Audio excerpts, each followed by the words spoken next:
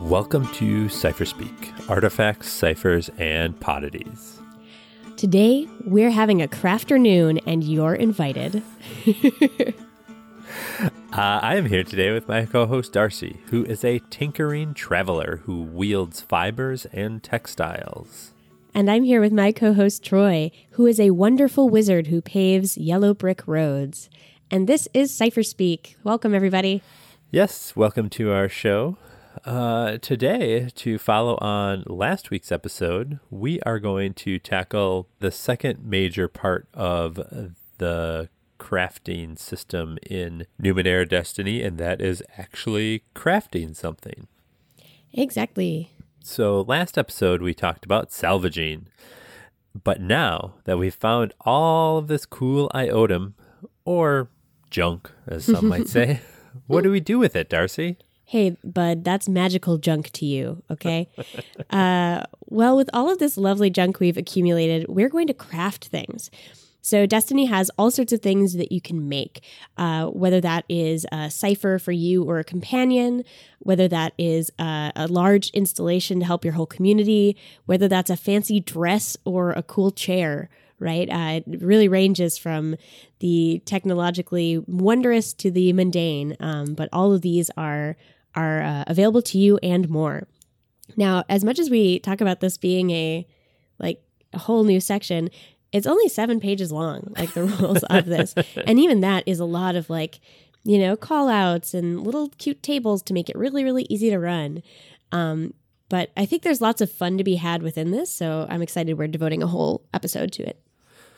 Yeah. And I mean, I think to some degree it's okay to make a big deal out of a whole new section that's 7 pages long, because really the core rules that's of Numenera are 23 pages long or something. Very like good that. Point. Yeah. The percentage difference is significant. Yes. Awesome. So let's jump right into this goodness. And I think I have it, but I do want to give the perhaps disclaimer that I haven't gotten to play with this a lot yet. So perhaps we'll make errors and you will let us know. But hopefully this will enlighten those of you who are curious whether you want to check it out, what it's all about and how it works. So absolutely. So to start with, and Darcy kind of alluded to this, because you can kind of make anything. Crafting kind of starts out divided between kind of commonplace items. So, building a hut or a chair, like Darcy said, or sewing that fancy dress. Those would all just be things that anybody could make, right? They don't have any fancy Numenera technological magic pieces, right? They're just things that people need or want to live. Mm-hmm. On the other hand, everything that you've seen in all the Numenera books beforehand, right? All of these cool magical technology ciphers, more permanent things like installations, which could be like a lightning turret, some big piece of Numenera that would be functioning kind of like something you might find in a ruin, but is all cobbled together by your limited understanding of the Numenera. Those are available as well. And so you might be and with things like that, you really need these plans. So why don't we talk a little bit about, there's a pretty big difference in how you treat those commonplace objects versus the Numenera. So why don't we dig into that? Yeah, absolutely. The first place that there's a difference is in what you need to actually make those particular items. To make a mundane item, you just need kind of mundane things, right? It could be wood, synth, clay, iron, cloth, whatever the, kind of thing is made out of, that's kind of the materials you need. And a lot of the things will kind of specify how much you need. So you can then get those materials by, kind of gathering. I kind of think of this like the old Warcraft games. So before World of Warcraft, right? You'd send out your little guys and they'd go out and they'd chop trees, or they'd mine gold, or they'd mine stone. Yeah. Right? I mean, so basically either you or maybe members of the community are going out and gathering these various materials. And basically you get enough units of the material, and then you can start building the thing. Mm-hmm. And when we talk about units of the material, the way that this game asks you to keep track of that is just by it lumps everything into materials. So all your stone, all your wood, all your weird, bits of ancient synth, that's just all going into the same pot of materials. So I really appreciate that, because it means you're not having to track all of this different weird stuff. It really saves the tracking to Iotum. Iotum is kind of the only thing that you get specific weird bits, because that's part of the fun, right? Those have cool, weird uniqueness to their own. So it's not like you're going to have to be keeping track of how many units of wood, how many units of stone. That's abstracted in a way that I really like. So, But if we're not keeping track, how do I trade my wood for sheep? Get out of here. Troy, you can hack a subsystem where you get to track all of the wood and all the sheep. All right, sounds good. I'll think about that. So as Darcy kind of alluded to, right, those are all things for the mundane things. But when we get to the Numenera building, so those ciphers, artifacts, installations, there we do have a little bit more tracking. We've got plans that we have to acquire, right? How do we actually build these things? Because nobody really understands it. So however we cobble together a plan, and whether that's finding a broken thing somewhere else and making a plan out of it, or some weird old, narrative, description. We talked a little bit about plans last time. But then more importantly, you need all of this Iotum. And then you need some parts, which are kind of specialized materials. But again, parts are just parts, right? You're just tracking parts for the most part. Right. So when I first was reading these sections, I was like, okay, we have materials and parts. And I was like, I don't know how those are different. Materials are for this commonplace stuff. And I think of those as big canvas that you're going to be shaping an object out of, right? So if you're going to carve a boat, you need a big log of wood, right? So that's your material. If you're going to make a big cloth tent, you need these big spools of cloth. Parts are like screws and struts and glass panels. They're really how do you hook this weird bit of Iotum up to something that you can actually interact with. So it's kind of connects bits that you're attaching to make an object that is interact withable, I suppose. Yeah, absolutely. I mean, it's kind of like if you, and I can't remember what they're called, but there was a kid's toy, right, where they were sticks, and then they had little things with holes in them that you could connect and build stuff out of, right? And if you think of the sticks as Iotum, and then each of those little hubs as parts, right? The parts are just linking your Iotum together. Right. So then at the end you have this thing. Yeah, absolutely. So materials, again, always commonplace. Parts always is what you handle for Numenera. And then if you look at the character sheets, they just have one little circle for each on your character sheet. And I really appreciate that it doesn't get any more complicated than that. All right. Let's say you've acquired a bunch of stuff. You got some materials, you got some parts, Iotum, and you got some plans. How are we going to craft? So very much similar to salvaging, crafting is at the heart of it a task, right? Everything in Numenera kind of eventually defaults to a task. So the first thing we need to do is to figure out how hard the task is. So there's a table in the book on page 177 for those that are curious or looking along at home that shows how to calculate what they call assessed difficulty. So we're going to use this term assessed difficulty in a handful of places throughout the episode. The book will use this as well. And the reason they use that is because it's there's some sub things coming up, and we'll kind of get into that. But assess difficulty is important, and that's kind of where you start with for your crafting tasks. So basically, it's just like anything else in Numenera. You figure out the level of the thing you want to build.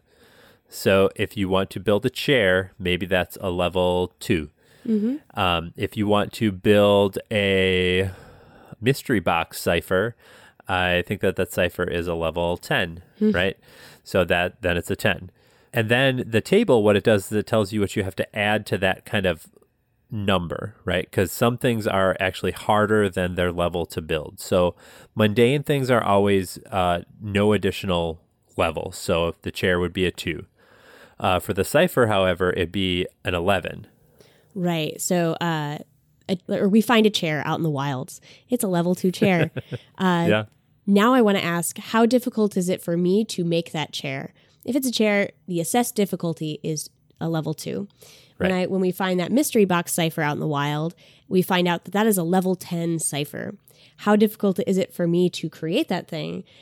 Because it's a cipher, it is 1 plus the level of the cipher is the assessed difficulty. So, you're kind of looking at a thing, and some things are just extra hard to make, right? Ciphers should just be harder to make than a chair. And so that's what this really tiny table that we're probably making a bigger deal of than we need to lets you do. And so things like installations or an automaton, right? Those are going to be really tricky things to make. So a true automaton is the assessed difficulty to create it is 4 plus the level of that true automaton. Yeah, and the way that I kind of think about this, bringing it into, maybe kind of like real world ideas, is if I look at a chair or a bookshelf, right? I can probably kind of figure out how that bookshelf was put together. And with the right tools and material, I could build the same bookshelf, relatively easily. Because the bookshelf doesn't have a high level. It's not a complex object.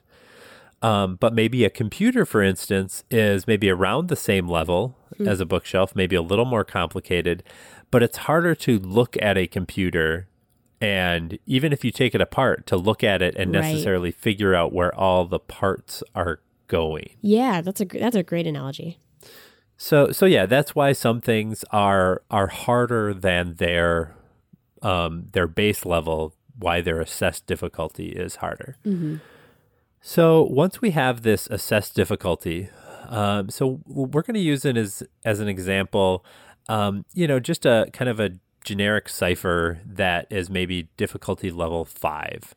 If that's your assessed difficulty is 5, basically there are a series of crafting subtasks that need to take place. And the number of subtasks is equal to the assessed difficulty of the thing that you're trying to craft. So again, to try to simplify this a little bit, basically you would have to make 5 checks, or the first check would start at level 1 and then get progressively harder. So you would do a level 1 check, then a level 2, then a level 3, then a level 4, then a level 5. So that's if your assessed difficulty is 5. Correct. Then you have to make 5 tasks, 5 subtasks. Correct. If your assessed difficulty is 3, then you have to make 3. So level 1, level 2, level 3. Yep. These subtasks are kind of important for a couple of reasons. The first is you could fail at them. Right. And if you fail at one subtask the first time, it actually doesn't cause your whole craft to fail, right? It just means that, you screwed something up and you have to take part of it apart and start back from where your last good step was. So if I'm putting together a big Lego set and I get to step like 25 and realize, oh, this doesn't look how it should, I have to start taking things apart until I get to like maybe step 15, right? And find out where it was wrong. Yeah. So your first one just adds a little bit of time for your first failure for a given subtask. Now, if you're on subtask 3, right? You're on the level 3 part of this level 5 difficulty check we're trying to make. You fail once, fine, takes a little extra time. You try again. If you fail that roll, still nothing bad happens. You're still fine.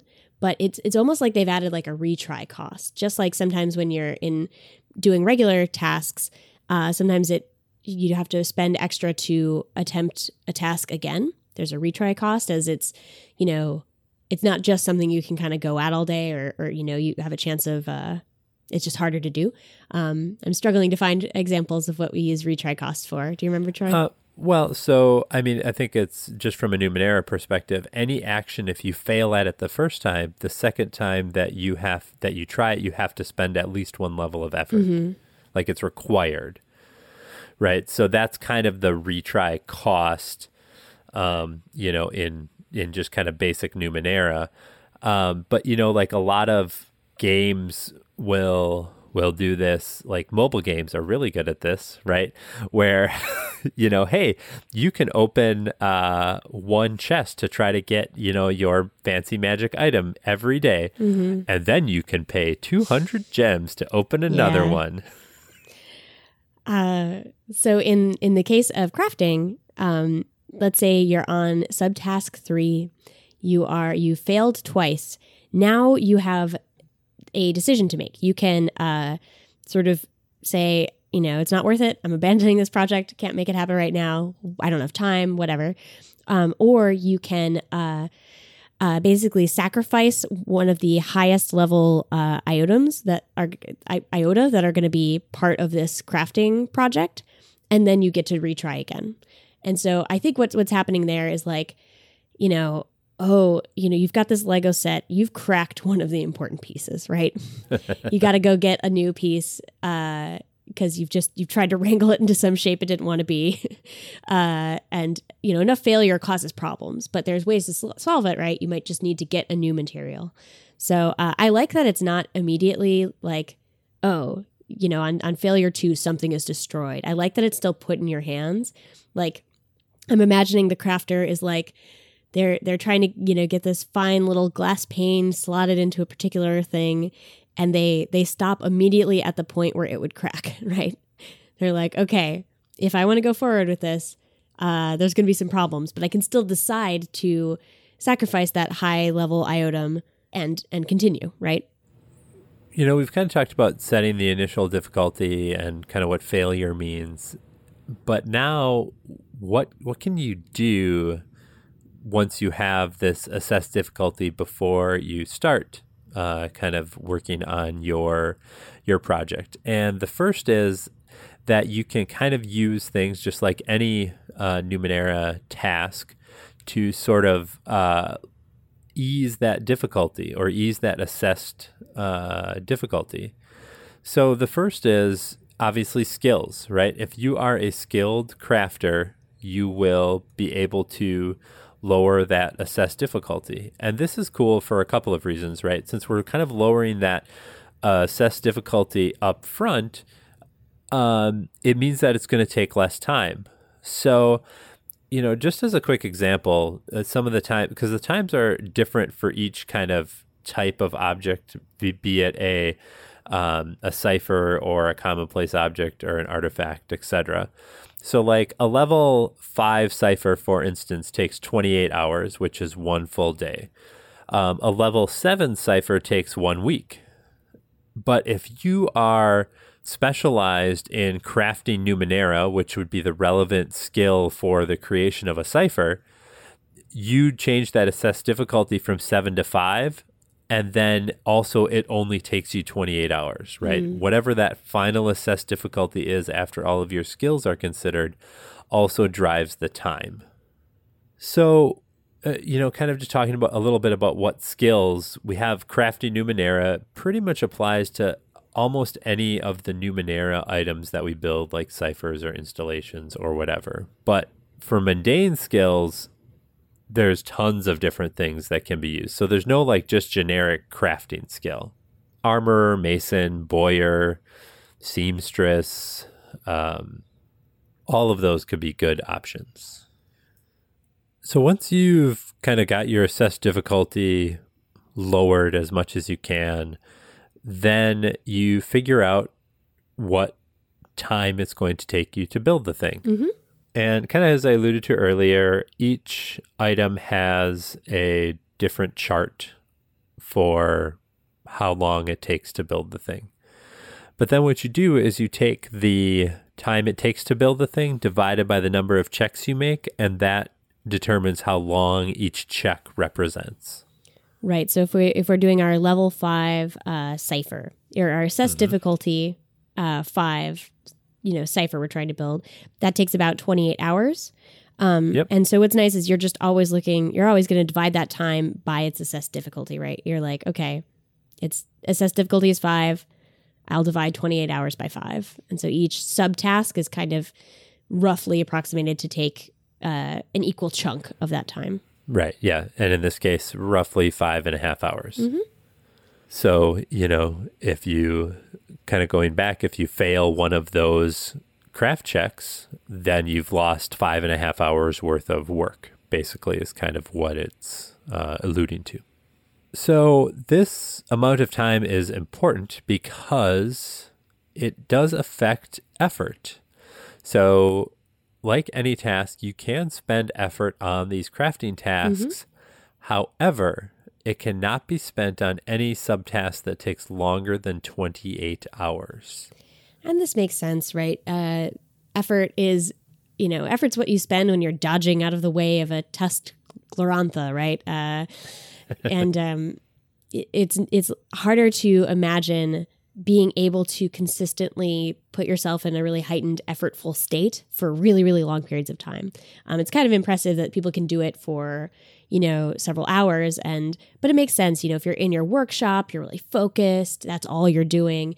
I could see spending effort for, spending a level of effort over the period of 4 or 5 hours or longer. Yeah, and I think that what I have kind of noticed looking through the various kind of charts, looking at the level versus the time to build is like a lot of commonplace objects and a lot of ciphers, you'd be able to apply effort to their crafting levels. But once you kind of get past that and you start building even commonplace structures or artifacts or installations, most of those you're not going to be able to apply effort to your various roles. So effort is not going to play a real key part in a lot of your kind of crafting subtasks. Right. So Darcy, we've talked about, kind of a lot of examples. We've kind of went through the rough system of how crafting works. What are the categories of what we can actually build with this stuff? We've touched on a lot of them, but what are they? All right. So we got your fine chair. We have commonplace objects, right? So these are kind of what they sound like. This is mundane things, chairs and dresses and sort of small scale personal use items almost, I would think, like maybe a table, maybe some furniture. Yep. Pretty much anything that you look around wherever you are right now and can see that's not a building. Right. Commonplace structures is the other side of that coin, which is getting into a building, a hut, a big cathedral, right? Some, larger scale structure, right? Right. A bridge over the, the troubled water, rapid flowing river or something. Yeah. So that's kind of it for commonplace things. You're either an object or a structure. Now we get into the fun parts, Numenera. Woo-hoo. Yay! So the easy ones, ciphers and artifacts are things that you can now make. Neat. And it's funny, I actually had one of my players in one of my very first Numenera games, craft an artifact because it's actually in the rules that you can just spend experience to make an artifact, right? That's one of your 3 experience items. But now, instead of using experience, right, it can be something that you actually work towards kind of crafting. Yeah, I like that. And experience is so, such an intense resource that... Yeah. Yeah, I'm guessing... in all the times that I've played, it's happened once, right? So I'm guessing that it's something that probably doesn't come up in a lot of games where people are spending experience to create an artifact. Mm-hmm. But I like that it was there. But now, when you have a proper crafter with proper tools and plans and all of that, you can find other ways to do it. Absolutely. So what other cool Numenera things can people get their grubby little paws into in this game? So once we move on from kind of those small personal things, really the next thing that we get into is installations, right? So these are the Numenera version of buildings for the most part, right? So they're not, necessarily a building you live in or that people do something in. It can be something like a tower that emits a sound that keeps all of the abhumans at bay away from your city, right? So it could just be a thing that does something. So I think about this. So if ciphers and artifacts are the equivalent of objects, installations are kind of the equivalent of structures. Yep. And then we have vehicles, right? Yeah. So if you want to make something to cruise across the beyond and get from point A to point B in a hurry, you can make some cool vehicles, an airship or, some sort of train to connect two villages. A lava eel. There's a lot of weird stuff in here. It's very good. Chain pod, a scream wheeler. Very good. Yep. And then the last one is automatons. So if you want to build your, a buddy or a friend, that's the way to do it. A storyteller, an assistant, a servitor, and then you get into all of the fun territory of, science fantasy where does an automaton end and a human begin, or some other fully sentient creature. So yes, and this is where it gets interesting. An interesting idea for like if you build a storyteller automaton, for instance, and you're running a generational type game. Well, that automaton probably sticks around longer than the people do. So then he can be telling stories about the people who built him, who are the original player characters, to the new player characters. Oh man, the doors that automata open up are endless, but they're hard to make. So yes, they're actually the hardest of the items to make. So you'll definitely want to take a look through these lovely tables and look at the art and see all this cool stuff you can make. It's really enticing and fun, very inspiring. But there are a couple other things we just wanted to allude to that we're not going to get into about other ways, that little sections that are in here about crafting. Yeah, so there's a bunch of stuff that are kind of like edge rules or things that you may want to consider. And yeah, we're not going to dive into these, but there's substituting different item for what the plan calls for, that you could leave your work undone. And if you need to, if you break one of those item and you don't have a spare, you have to go get it, right? What does that mean? Working on a couple of projects at the same time, how you damage installations and repair them, modifications to existing plans, right? So there's little kind of rule snippets for all of these various kind of things. So, take a look at those if any of that stuff is of interest to you. A lot of that, as I was going through, it's like, I don't know that I would necessarily use the simultaneous projects on a regular basis, but at least I know it's there so that if it does come up, I know where to look. Yeah, and I think this little 2-page spread to me is just taking the subsystem that they've created for crafting and saying, remember, this is a cipher system game. Don't get hung up on this being this calcified structure you need to engage with, and oh gosh, if you don't have that item, there's nothing you can do, right? Or if this plan isn't quite what you wanted, that sucks for you, right? This section is, for me, is the part that says, that's not cheating, that's fun. That says keep it tuned to the narrative. Use this as a tool at your table, and make sure that this is Numenera. Anything kind of goes, right? Let it be flexible. Let this system work for you and not the other way around, right? And I just know that some players that I have, they're always wanting to do something a little different. And this is a place where I can say, okay, that I can lean on when I'm like, how do I handle that? There were a couple things in here I was like, oh my gosh, I'm so glad they gave me an easy way to just like grab and go when this, when substituting IOTM, like I know that would come up in my games. I'm glad there's just a simple little way to handle it. So I appreciate this a lot. We're not going to dig into it, but it exists, and it exists to say, make this game your own and tinker with it as necessary. Yeah, absolutely.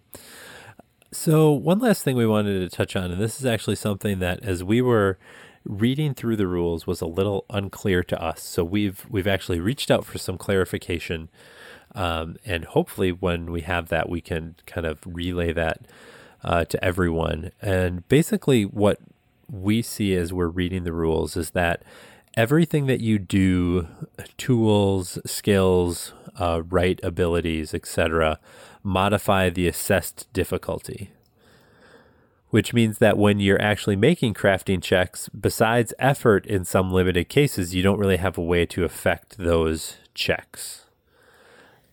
Right.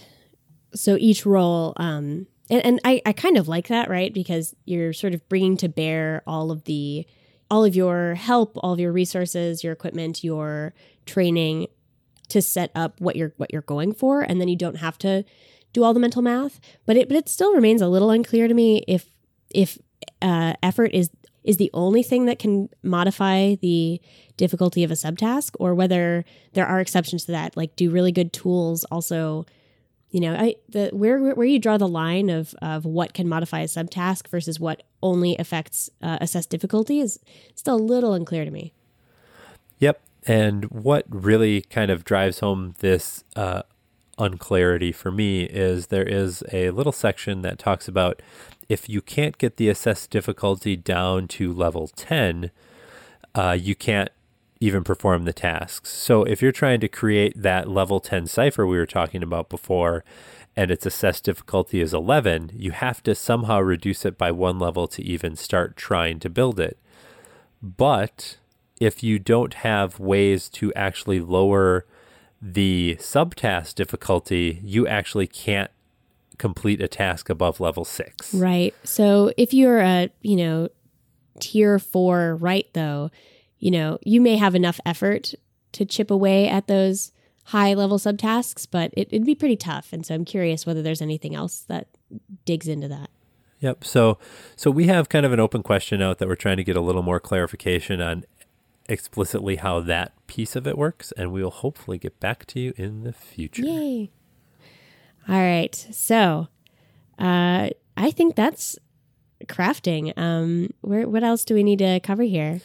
I think the only other thing that I wanted to talk about was, I think that, and I kind of had this preconception a little bit, is that if you're not running a game that's kind of focused around a community, that you wouldn't use any of the crafting rules, right? But I think that, now having went through salvaging and crafting here, there's personal things like ciphers and artifacts and mundane objects maybe that you want to craft that you don't need to be building huge buildings for. So I guess I think that there is at least a limited place for crafting in any Numenera game if you want to bring it, even if, in your Numenera game, your characters are, a roving theater troupe, right? So they don't stay in any given place, but maybe they make small modifications to like their theater carts or whatever,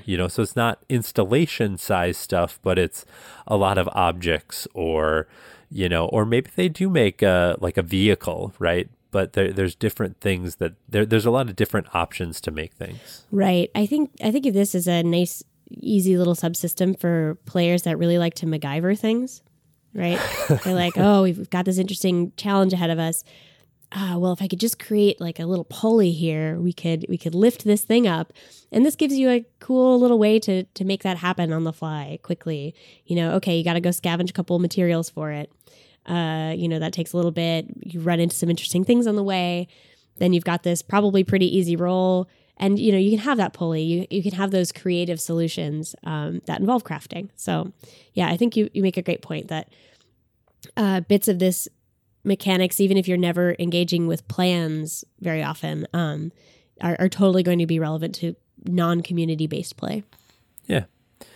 So yeah, I think that is kind of all that we have for crafting. And let us know what we missed. If there's anything else you need clarified, we'd be happy to revisit and provide whatever answers we can. Yeah, I think it would be really fun to walk through this. Maybe we could have a demo sometime of crafting weird stuff. I am so eager to dig into this system and play around with the plans and such. So yeah, thank you so much, everybody, for listening and for following along as we are learning this new system. And let us know on Twitter and other places what you're enjoying about it. So time for Poddities. Poddities. All right. My Poddity this week is a book by, I'm sure none of our listeners will have heard of this guy. He's pretty obscure in the podcast community, but James D'Amato. I just stumbled across it one day. But he just recently released a book, of course, James of the One Shot RPG Network, called Ultimate RPG Character Backstory Guide. I just got mine yesterday or the day before as of this recording. So I'm excited to kind of dig in and see what kind of tips and tricks James has for creating RPG characters. Because that's always, some people right away, you can jump right into creating a new character and you have tons of character ideas. But sometimes it's kind of hard to really either get into that character or to figure out what kind of character you want to play. And what I'm most excited about is hoping that it'll kind of stretch me in different ways to maybe play characters I wouldn't normally play. Absolutely. Despite enjoying being a GM myself and playing lots of different NPCs, I get kind of clammed up when I'm trying to think of a good character to play. And this book is just beautiful, and the kinds of exercises look really varied. So I only got to skim through it, but I think there's going to be a lot to love. Really, this is very worth checking out. I've never really seen anything like it. So yeah, absolutely. Awesome. So my Poddity is a strange one. I got to play like Nordic style LARP over the weekend, which is something I've always wanted to do. They tend to be really feelsy LARPs and make you feel a lot of feelings and be really long and have interesting mechanics. So I played Among Us. It is by Nina Runa Essendrop. It is about angels and humans, and about specifically these angels that are watching over this stressed out city full of humans and trying to like calm humans and improve their lives and comfort them. But angels also have this mortal fascination. And so one of the angels becomes very fascinated by a human and gives up their wings to go down and become mortal and live with this human. And there are no new angels. So every time an angel does that, it is one less angel in the world. And so it's a lot about human loneliness and isolation, and yet like trying to reach out for connection. It was very long, very slow, very beautiful, and intimate. And it was so cool. So I just want to like let people know that sort of thing exists. And the whole LARP scene is very new to me, but it was a very beautiful experience, and I had a really good time. So that Among Us LARP is worth checking out. Yeah, that sounds super cool. Mm-hmm. All right, to hit another show on the Misdirected Mark network, this week we want to shout out Bone, Stone, and Obsidian. Yes. Here, Wayne and Robert take monthly deep dives into the Dark Sun setting and discuss it across all editions of D&D. Who doesn't like a little, desert gladiatorial magic destroys plants type stuff in their D&D? Dark Sun is so dripping with flavor. That's awesome. Definitely check out Bone, Stone, and Obsidian. Yeah. So if you want to let us know about what you're going to be crafting in your Dark Sun setting and how you're going to use these cool new crafting rules in your D&D game, Please reach out to us on Twitter at CypherSpeakPod or send us your feedback elsewhere. Where can they send that to us, Troy? They can either hit us up at our email address, cypherspeakpod@gmail.com, or go to our episodes on the Misdirected Mark website and leave comments there. And also, if you are so inclined to head on out to iTunes and rate and or give us a review, we deeply, deeply appreciate it. Absolutely. So, Darcy, what are you going to craft into your hair next? Oh, so many things. So many things. CypherSpeak is a member of the Misdirected Mark Podcast Network, the media arm of Encoded Designs.